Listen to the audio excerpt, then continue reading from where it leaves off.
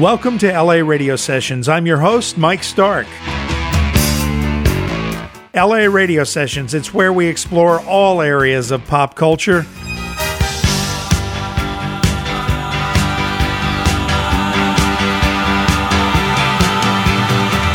Let me introduce you to Bruce Dickinson. Bruce competes in championship fencing, created a successful beer, he's written and performed on British radio and TV, authored novels and film scripts, and is a commercial jet airline pilot. And those are not even the things he's known for.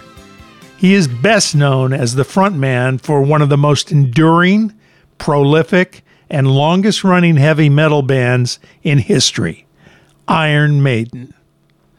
Back in 1999, Bruce was returning to the band after several years as a solo act.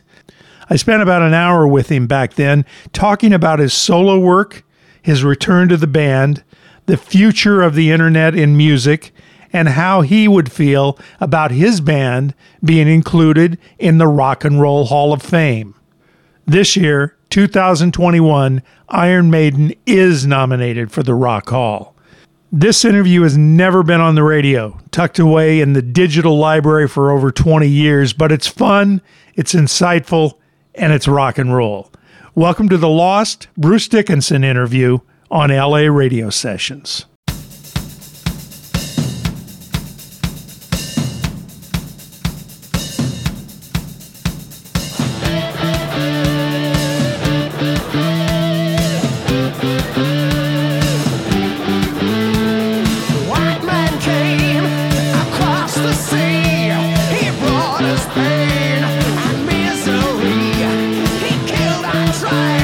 He killed our creed, he took our game.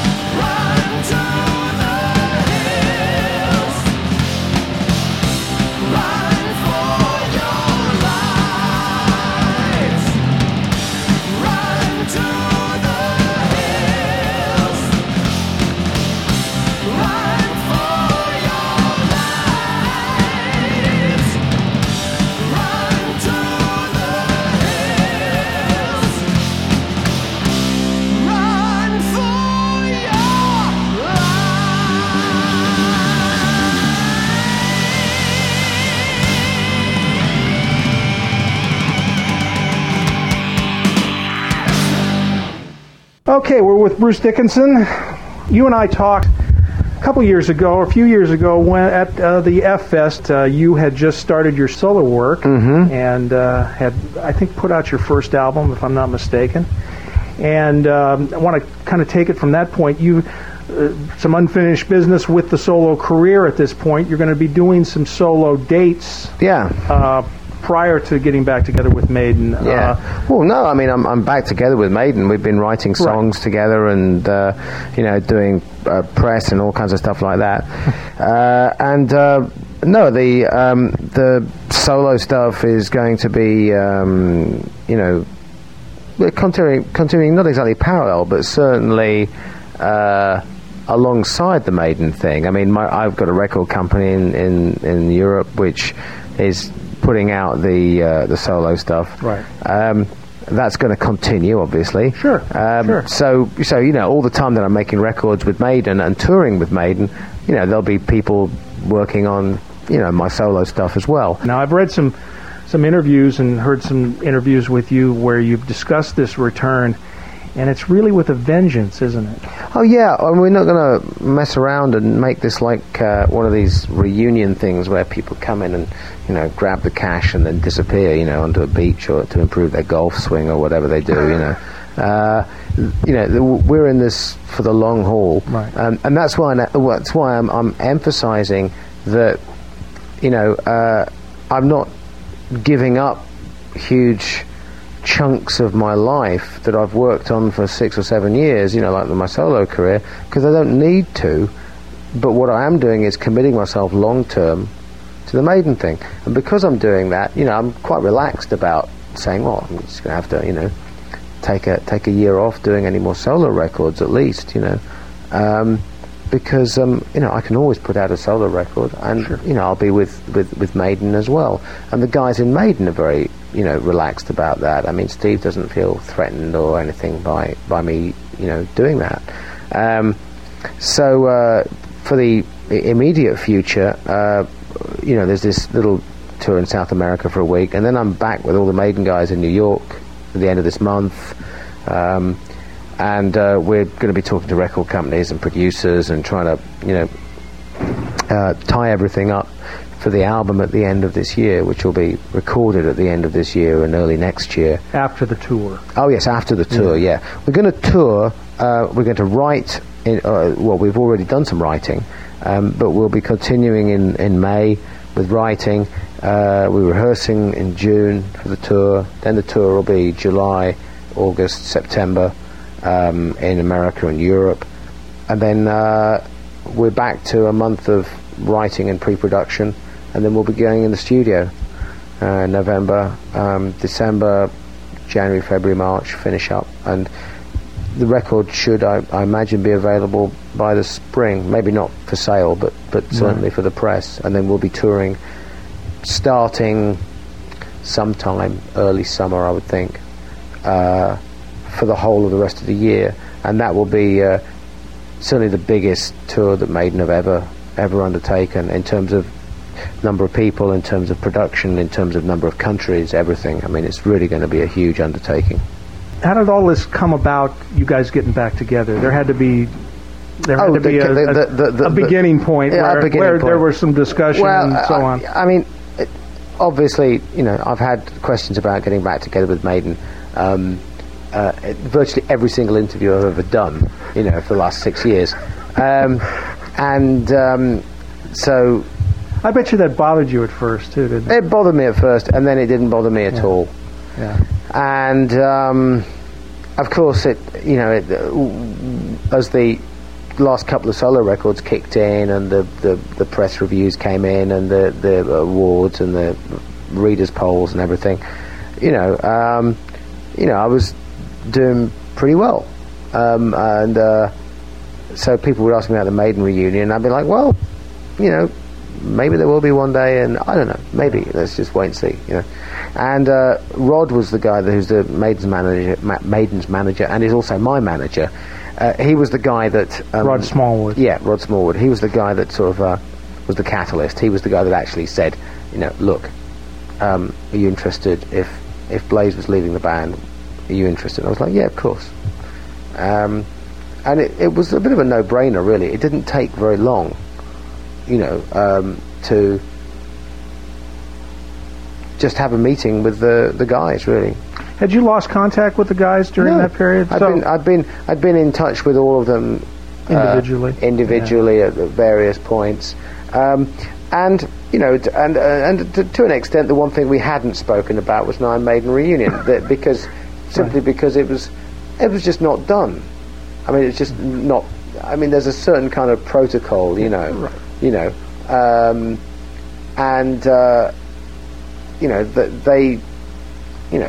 was a certain, they'd got a new singer, they got Blaze, and they were determined it was going to work with Blaze, and that was fine, and I respect that. And you were happy, and I was doing my thing as well. So, the one thing we didn't ever speak about was a reunion, and then of course, as soon as we got back together in a room together, it took a couple of hours of really just. Actually, it took the first things we spoke about was the future. I mean, it was like, okay, well, are we going to do this then? Yeah. Right then. What are we going to do now? Well, let's go write some songs. Let's do this. Let's do that. Let's do the future thing. Let's plan what we're going to do in 6 months' time. Let's do a great stage show. Wow, I've got an idea for this. And it was just. So there was no yanking those skeletons out of the closet. No, I mean there was. Although there never really was that. There was never that baggage. There never was. Maiden. No, people tried desperately to get us to dish dirt. Right, yeah. And still to this day they try, and there really isn't any dirt to dish. Well, it was tougher to do because it really was an amicable split originally. Yeah. There was no dirt originally. So, no, so it was that was a tough order to fill if they were looking for that. Yeah, but Nico, God rest his soul, would come off and make. Crack some joke about singers in one of his drum clinics or something, right? So he'd do some stuff like that, and then the next thing, some journalist would come up to me and say, "Hey, so Nico's been bad mouthing you in drum clinics. What do you think about that?" And so they were doing all this one against stuff. The other, Oh yeah, and the same thing with Steve. And when you size up the if you can deliver that kind of remark at a time when somebody is, having a bad day, they're going to. That's right. They're going to come out with some smart ass remark, right. And then the guy goes back and says, "Hey, sir, did an interview with Bruce the other day, and he's smart ass that you did da da da." The domino theory. Yeah. And so they're trying to manufacture this whole thing, and Steve said something. In one interview, and it was exactly. I'd read the interview, and I was like, "Oh, okay." So he was pissed that day, and and out it came. And what it was he said something like, "Oh yeah, well, Bruce would make a country and western album if he thought it would sell," And I was like, well, I don't think that's strictly true there, but hey, whatever. So when we got into this room, right, and we were all sitting around and we're all having a laugh, I said, I have been thinking that we should hire Garth Brooks for the next record as the producer, and we both looked at each other and burst out laughing, and was like, did he remember the quote? Oh yeah, of course he did, because it was the only time in the last 6 years he's ever said anything like that, and it got splattered everywhere across the press. Yeah, it's too and bad. We both laughed, and too bad. And at that moment, I was just like, well, there you go. That's all the bad shit from the last 6 years, right, gotten rid of. I want to go back to your attitude towards this reunion. I hesitate to even use the term reunion. Reunion. I don't think you like that. From what I've read and heard. No, reunion is not a word that I like. A reunion is a bunch of fat old guys getting back together. A lot of that going on too. Yeah, exactly. That's why I don't like using the word reunion, because this is totally different. This is. I don't know what you want to call it, reinvention. Well, the one thing you have pointed out and made it very clear is that you want to be on an equal with what is happening today. You want to be on a par with, I believe you used Korn and Marilyn Manson as examples. Well, Korn, Marilyn Manson, Metallica, the whole 9 yards. I mean, because I think the band is good enough musically, and we're still strong enough physically, and because it, obviously there's a fair bit of stamina involved if we're going to, take on the kind of performances that are required live to do that. Sure. And the point is, we can do that. We're still young enough to be able to do that. Maiden was always somehow confused with Judas Priest. Judas Priest is at least 10 or 12 years older than we are. We're all like, I'm 40, right, at the moment. I mean, Priest, my guess is Priest must be 50 plus, some of them, There really was a confusion there? Well, yeah, because we would get mentioned in the same breath as if we had emerged at the same moment in time. And I was in high school listening to Priest. Right. I think that was one of the misconceptions about Maiden, because the band we were very young when we happened first time around, like 22, something like that. Could that be because you guys put out a lot of product? Yeah, put out a lot of records. Yeah. We've always done that. We've always worked, very hard at making records. I think you will see a slowdown in the output of studio records now, and I think that's a good thing, because I think we need to make damn sure that every record now is really, really great. I don't think we can put out sort of journeyman type records. Hey, that's an okay record. Right. I think every record now has to be something spectacular, and that takes a little time. And I think you were doing that a little bit before you left. It seemed like the process had slowed a little bit, and that's. Fear of the Dark. It seemed like there was quite a bit of a gap between Fear of the Dark and what came prior to that. Yeah, I think after this next album and tour. Well, we'll see what happens after this next album and tour. I'm trying to, but I have a feeling if the thing is as big as it could be, I think we're going to need to take a break, because you can't possibly generate that level of excitement if you go out, 6 months later. And that's nice, because one of the things about in Maiden now is that all of us as individuals actually have like kids and stuff, and we're fiercely committed to making this really successful, and when we stop doing it, we say, okay, we're going to take some time. We want to have time to have a life, because after 22 years on the road, the time you have off the road, that's right, is real important. And you with all of that under your belt, you've learned that merry-go-round and how that operates. Yeah. And like you said, you've got a family. You've got quite a few kids, right? I was counting them the other day, and there's I think there's 15 or 16 across, like the band. Amazing. I got 3. Rod, manager's got 4. Steve's got 5. There's 9. There's 12, 15, 16, 17. Now close on 18. That's amazing. You never know how many are actually in the works at the time. There may be more to come. Any more in your future? I know when you were doing your solo stuff, weren't you involved in the delivery of a couple of your children? All our kids were home births. That's what I thought I'd read. I was there for all 3. It must have been a tremendous experience. Yeah, all 3 were home births, and all 3 of them actually were water births as well. So, but you were intimately involved in that too, as I remember. Right? Yeah, I've still got the bite marks. Now, there was a poll that recently came out on an English television show where they, I guess, tallied up all of the sales and all of that for the all the heavy metal bands in England, and you guys came out on top. Yep. How do you feel about that? That's great. It was pretty amazing. It was surprising and very gratifying, I suppose. And it's interesting the disparity between that poll and the composition of the English music press at the moment. So there is a huge audience out there in England which is not being not being entertained by a lot of the traditional media. Right.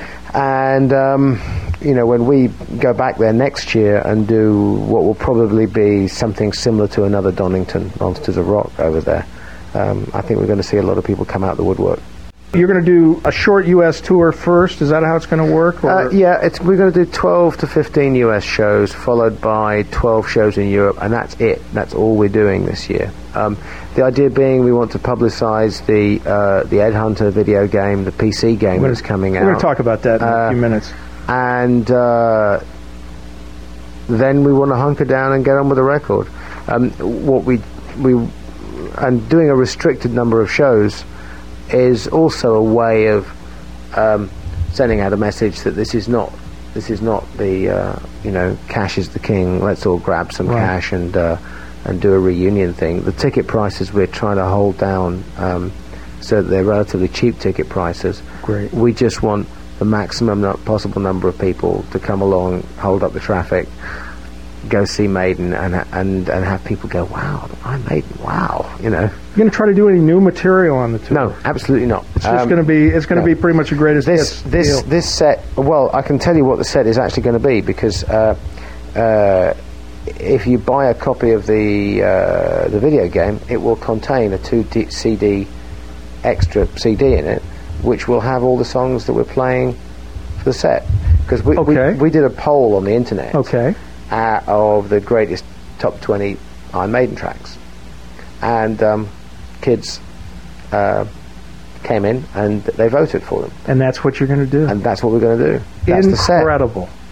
Mm-hmm. Incredible. And I wasn't aware of that. That's incredible. And it's actually a great set. It's fantastic. It's a fantastic Iron Maiden set, and it's something off of every single album, right the way back to the first album. I mean, we're doing Phantom of the Opera, and Fear of the Dark, and Hallowed, and Number of the Beast, Run to the Hills. So there's loads of stuff we're doing, stuff that hasn't been done for a long while in Maiden, and of course we're also doing. I'll be doing some of Blazer's songs. I'm doing, So you are going to do some of the... Yeah, I'm doing Future Real and stuff like that. So great. So I'm very excited about it. It's going to be really good. Let's talk about this video game. Ed Hunter. Yeah. Well, let's talk about Ed for a second. You got to get... Now, am I not mistaken? Has Ed buffed up a little bit lately? Seems like he's buffed up a little bit. Well, he might have smartened up his act a little bit, but, I was just wondering if he buffed up for this video game, He's probably become a little... when he goes into the... to be computer animated and everything, he probably becomes a little shiny around the edges. Is that right? But we've got lots of footage of him now, which is all 3D computer animations, and we'll be using those during the show. The show is going to be designed around the Ed Hunter game. Okay. Because the various levels that you go through, and the various mummies, zombies, skinheads, people that you fight in order to pursue Eddie. You're pursuing Eddie. You're pursuing Eddie. You're Ed Hunter, private detective. Okay. And you're pursuing Eddie through the album covers and through the album. All the changes that Eddie has gone through over the years. Yeah, that's right. And through all the worlds, So there's a sci-fi world, and there's an ancient Egypt world, and there's down in the depths of hell world. All coordinated with the albums. Oh, all coordinated with the albums and with music as well. So you can pick the music that you want to play for your individual world that's on the game disc. So if you get fed up of playing it to Phantom of the Opera, you can play it. You can have Killers, or you can have Number of the Beast, or Power Slave, or whatever. And it's a shoot 'em up game. I mean, and it's highly addictive. Great. Yeah. And I heard you say politically incorrect. Oh, massively politically Beautiful. incorrect. I mean, gotta have some of that. It's like you're machine gunning zombies, and shooting skinheads in the groin, and extra points if you shoot them in the heart. Who designed this for you? It's and how much input did you guys get into this? Oh, a fair amount of input. I mean, I actually had no input whatsoever, because when I left the band, they were just starting to develop it, and when I rejoined, they just finished. But you're in it, I would assume. No, I'm only in it. There's a little, every now and again, one of our heads appears as part of the scenery. If you shoot that, something you to get, blow away, points. huh? Yeah. Oh, great. Rod Smallwood's head's in it as well. We're all looking for him. Yes. But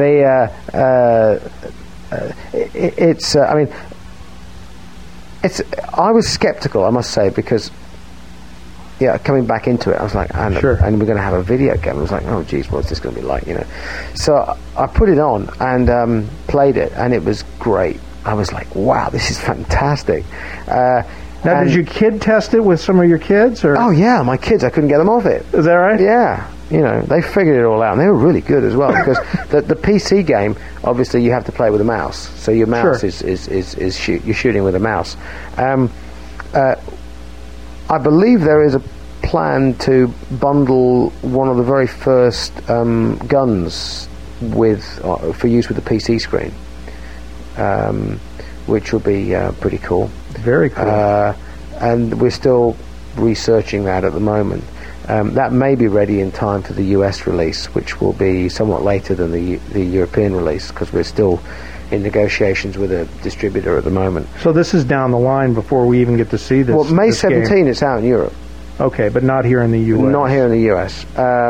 However, we're also talking to PlayStation about maybe releasing it 2 or 3 months after the. So it's going to be available in several formats then. PC and PlayStation, I think and that's about it. While we're still talking about computers and stuff, are you pretty computer literate and internet literate, or involved in the internet? And have you kept up with all that, or? Yeah, I've kept up with it, and all I say is that I think there's I think the internet is really useful, and I think it's a good way of disseminating information. It's also a great way of paralyzing your cognitive functions, because you just sit there and get swamped with trash, and you have no way of being on the net and not knowing what you're looking for is like sitting under a 10 million pound vat of waste paper and going, very true, and just grabbing a piece of paper and going, okay, I think I understand what's at the top of the pile now. Maybe if I read this one, then, and that is the problem with the net, and that increasingly is going to limit the ability of the net to function as people think it should in their idealized world, where you go into the net and say, I'd like to know about whatever. So you got your search engine, and in comes, we found 2 million references to the word Darwin. Yeah. And you think, Jesus Christ, which one do I look at? Yeah. And that is the problem. So what you're going to find, I think, is that the big corporations and the big ticket merchandisers and Tower Records and Amazon.com and the big websites and the big bands, they're actually going to be the ones who benefit, because people are going to go to them, because that's the only darn thing where they'll get any sense. What about the philosophy that this could be a tool for artists such as yourself, especially musical artists, with this whole MP3 revolution, and the idea that possibly there will come a time when the artist can deal directly with the audience and not have all of the parasites in between? Any thoughts on that? It's an idealized and far too simplistic view of how a record or an artist gets promoted and marketed. The fact of the matter is that an artist needs people as a support network to promote him, whether it's on the internet or whether it's in real life. You know, you see a guy on the TV and you think, wow, he's cool, and his website flashes up. Hey, everybody goes and hits his website and says, hey, the internet's great. I saw this artist on the TV and then I looked up his website. Isn't the internet great? Oh, it's the TV that did it. Right. You know. True. Okay, in the olden days you could have gone to the store and maybe his stuff would have been there. You know. Well, now you go to the internet, but the point is, it's still, you've got to get the information there. Good point. You know, the internet is a very fast way to post a letter,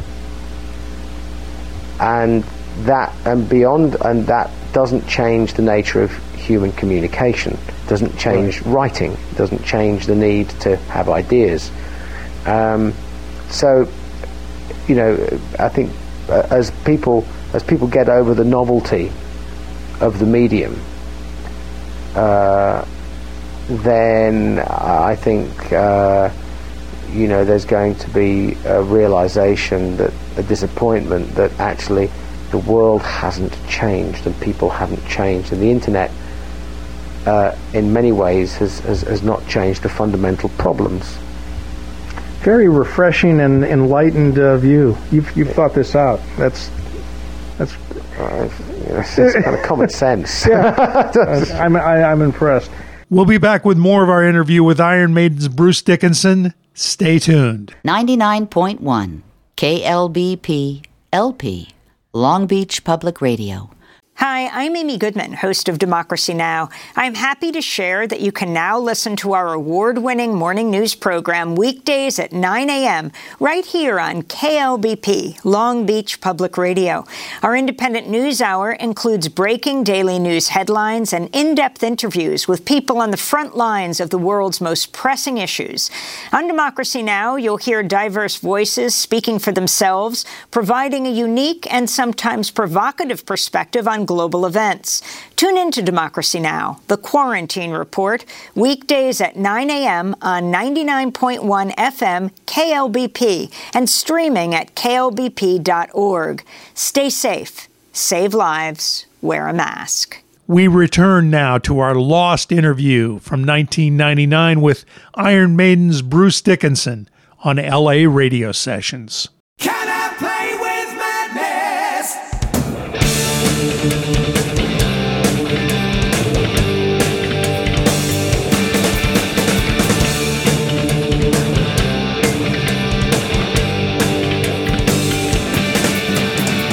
Give me the sense to wonder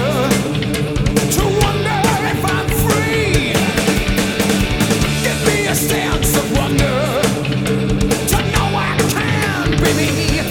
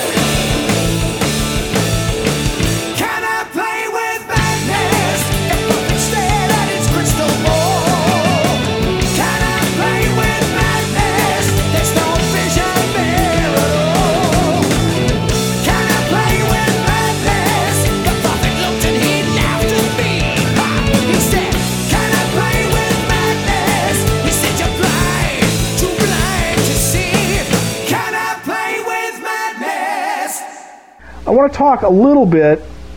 The average fan probably doesn't have any understanding of this, and I certainly don't. Tell me a little bit about this bond issue thing that Iron Maiden sold their music. How does that work? That whole bond thing that happened, 6-8 months ago? Yeah. How does that? What is that all about? Oh, well, basically, on a very layman's term. Yeah. It's a bank loan.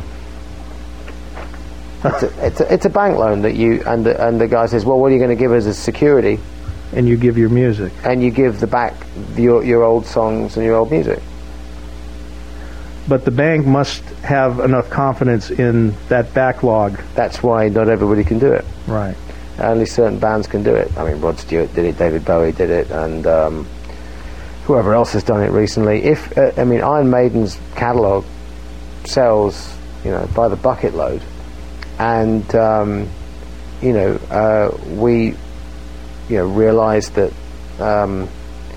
There was this opportunity to do it, and it just made a huge amount of financial sense to do it. You obviously incur some significant costs in doing this. Mm-hmm. So you probably lose. You're probably giving away in terms of commissions and the guy that set it up and the legal fees and everything else. You're giving away a substantial, chunk. But because you get the money now, right? Obviously, you're going to get interest on the money, and you're going to be able to use the money now. If we want to, you can diversify that money more than just.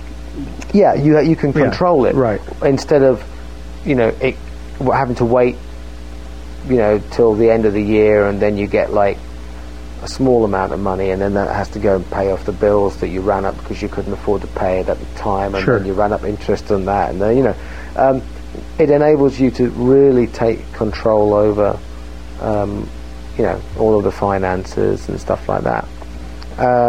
So it was just a really good sort of commercial decision. We get the we haven't sold it forever. We've given it to them for 12 years. Right, so, and then all bets are off. 12 years' time, we get it back.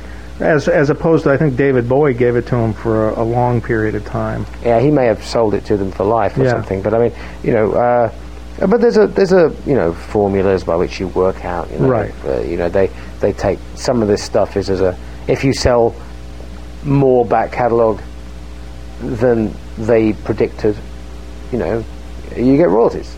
Oh, you do? Yeah, I mean, so it's actually okay. It sounds like a win-win situation for the artist. Well, it is really. Part. I mean, the only the only downside is if you genuinely don't sell any records at all,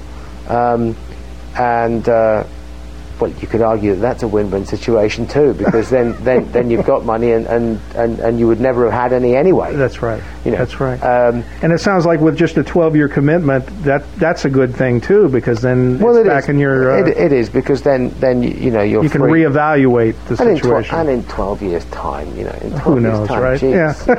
Geez, 12 years' time, I'm going to be 53 or something, or 52 or whatever, I don't know, we You're not going to make that statement Jagger made about that you can't see yourself rocking and rolling at 50, are you? No, I'm not going to make the statement, but I mean, I could see myself rocking and rolling at 50, but whether or not I am or not, right? Sure, it will be my choice. Yeah, exactly. And so it's nice to have that potential option. Sure. Down the road, because I think there was some confusion about what that was all about. And I just wanted to kind of get a layman's point of view as to what it was. We raised some money on the basis of our back catalogue. Right. Simple as that. So what's next for you as a solo artist and as Maiden? Well, I guess Maiden's the first thing. That's the front burner issue at this point. But what do you see? What do you see down the line at this point? The crucial thing for Maiden is to do a great record. And to do a metal record which is very uncompromising and leaves people in no doubt as to what heavy metal is. Heavy metal is not like a bunch of pop tunes. Heavy metal is not a bunch. It's not like pop music with Marshall Stacks. And you know how badly we need that. It's like somebody I did an interview with somebody. I said, look, if there was like a rock music genome project in which you were looking for like the ultimate fundamental genes that make up rock music, I said you couldn't have one without having an Iron Maiden genetic coding in there, because you need that stuff. Whether or not you are a big fan of heavy metal, so much music and so many sounds in today's music derive from metal that you've got to have a fundamental bedrock that people can refer to. And I think that has got really kind of lost in the wash. That people have lost the plot. It takes me back to a time in the 80s when Kerrang! Magazine had Phil Collins on the cover. Now he's a good lad. He's a great guy. He's absolutely. A lovely chap. And I imagine he must have been like wetting his pants when he went, "I'm on the cover of Kerrang! Magazine. Get out of here!" And that's a reflection on Kerrang's judgment. Sure. And I think we're going through a similar phase at the moment in which people need to sort of like get out a little bit more and sort of go, hang on, heavy metal. It's heavy metal, stupid. Right. Well, with that discussion in mind, it seems to me that it's inevitable down the line. Bands like Iron Maiden, Deep Purple, Black Sabbath, of course, will all end up in the Rock and Roll Hall of Fame. Yeah, my trousers are in there as well. Are they in there? They're in there. They're already. Yeah. They're in there, but you're not. What do you think the reluctance is right now to putting any metal in the other than your trousers, of course? We're still alive and we haven't been to rehab. So I mean, you think that's it? It's still got all. Maybe we've still got all our own teeth. Is that it? I'm obviously not going to get a serious answer out of you. I don't know. I mean, the Rock and Roll Hall of Fame. I went there, and again, I was there, prepared to be a trifle cynical. Right. I was like, and actually, it was fantastic. Really. I was really knocked out at how well it was put together and how interesting it was. In Cleveland, I was like, Jesus, this is great. I mean, this is really... Well, that's encouraging, because I haven't been there. It's great to hear that from you. I'd take my kids there and have them look at stuff. It's really interesting. And wow. Of course, you have early influences that go back that far. Yeah, Beatles and... Yeah, but they've got like a whole metal section that, like you go up, they've got big chunks of the stage set from the wall and stuff like that, wow. And Floyd and all the monsters from the wall are hanging up the ceiling. It's really good, I gotta tell you. There's like all the lyrics from like the Beatles and stuff, like on the original pieces of paper, like on the wall and stuff. Let It Be on the original manuscript, and you see the instruments they played on the record. Wow. I'm like, wow, this is great. So when it inevitably happens, you will be honored then to be part of that. Oh, of course. Yeah. I've never been one of these guys that hangs gold records in the bathroom, right? And I can appreciate that people feel the need to be self-deprecating and ironic, and hey, how can I be a rock star if I'm not scathing about success, right. And and it's just like I'm not like that. I mean, I really I know how hard I've worked and how hard other people have worked, and it's just really it just really sucks when people don't recognize that. It's actually really rude. It's kind of it shows a real lack of respect for other human beings that worked really hard to put me in the position I'm in right now, except that they didn't get paid like 1/100th of what I get paid for doing it, So, I don't hang my gold records in the bathroom. And it's the same thing with the Rock and Roll Hall of Fame stuff. That's real nice. Final question. We've touched on it a little bit, the state of metal now, and where do you see that going in general? Because you know, we had that period when KNAC was on the air and going strong, and even at the end of the KNAC period, there was this grunge thing coming in and kind of mixing up with yeah. it. Well, and the grunge thing. I mean, I'm you know, I mean, I've never been one of these guys that has been. I'm not a musical tribalist, you know, in that I think that most good music has got something to sort of cross-fertilize with other areas of music. But at the same time, audiences can be pretty brutal on musicians who they think belong in one genre and dare to try and cross into another genre. Now, this doesn't come from any sort of personal experience. Oh, yeah, it does. Yeah, Of course, I'm being sarcastic. Those first couple solo albums, you got a little taste of that, right? Yeah, but they sold. That's the weird thing. Yeah, you know, they did sell very well. Fantastic, yeah. You know. And I'm thinking, God, you know. But you did take some. Yeah, I mean, the one I took the most heat for actually was Skunkworks. And that was actually, just in terms of the you know, some of the real, like, you know, kind of like real kind of like Man of War type, Death to False Metal type guys. Right. Because they looked at it, it was produced by Jack Endino, who did all the early Soundgarden records. And I was just like, no, you know, and they were like, yeah, the guitar sounds like kind of like Soundgarden. I was like, yeah, great, isn't it? Soundgarden are a great metal band, even if they don't own up to it, you know. So, you know, that album has always been regarded as sort of the odd one out. Yeah. But I find it very gratifying that it has a lot of very devoted fans, that record, and so it's a nice one to have in sort of your inventory, really, because it's something that people can discover. Sure. It's something people can talk about. Do they like it? Don't they like it? Right. I've got a website called Scream For Me. Screamforme.com? Screamforme.com. If you put Scream For Me in the web thing, I haven't got the address in the search. It'll come. This is a fantastic site that's run by a fan in England. So we just give them like everything and let them do it. And let them run with it and let them great. Design it and do it and do whatever they're going to do.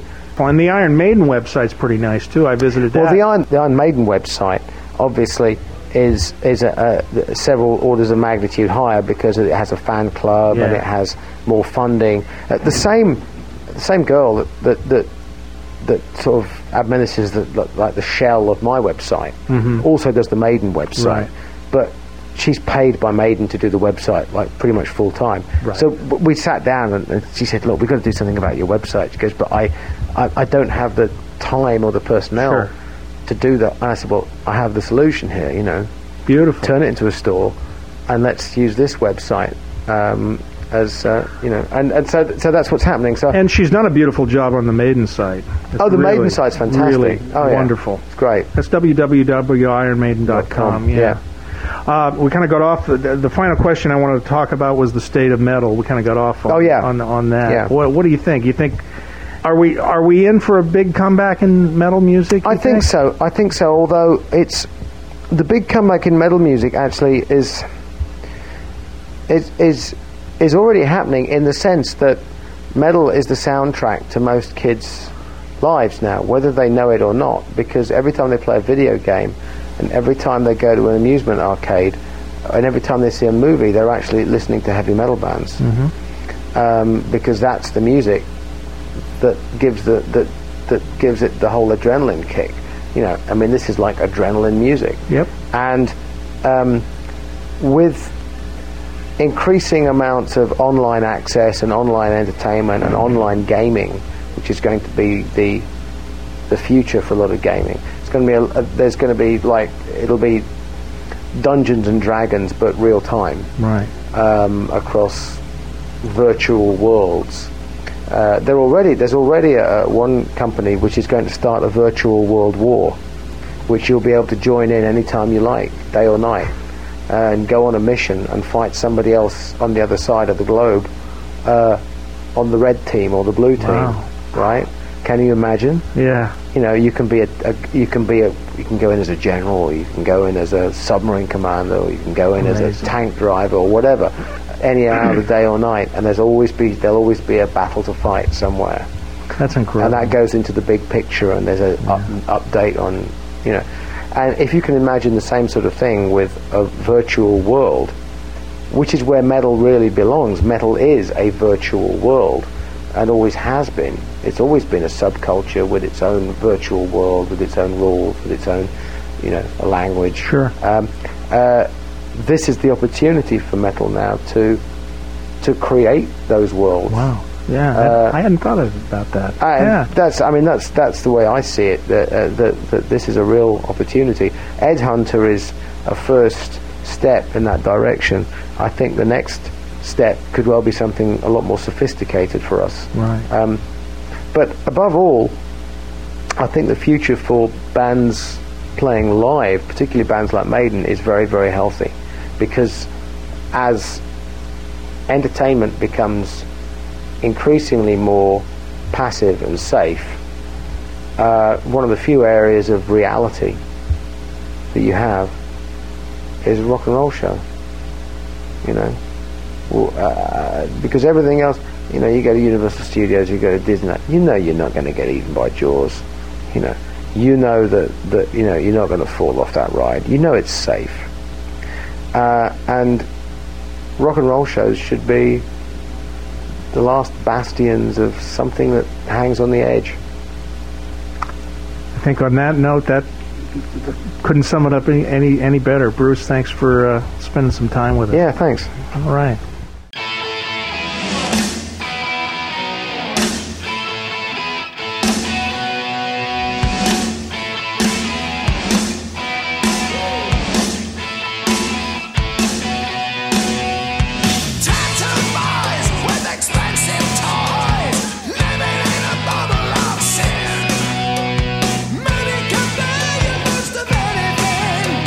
Fix your nose on a mess you're in.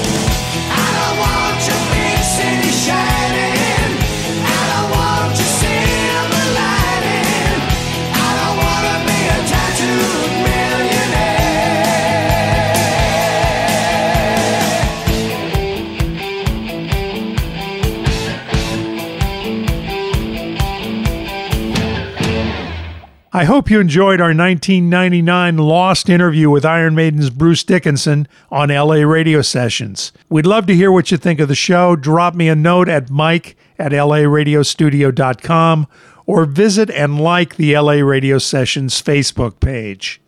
Talk to you next time. Stay tuned. More to come.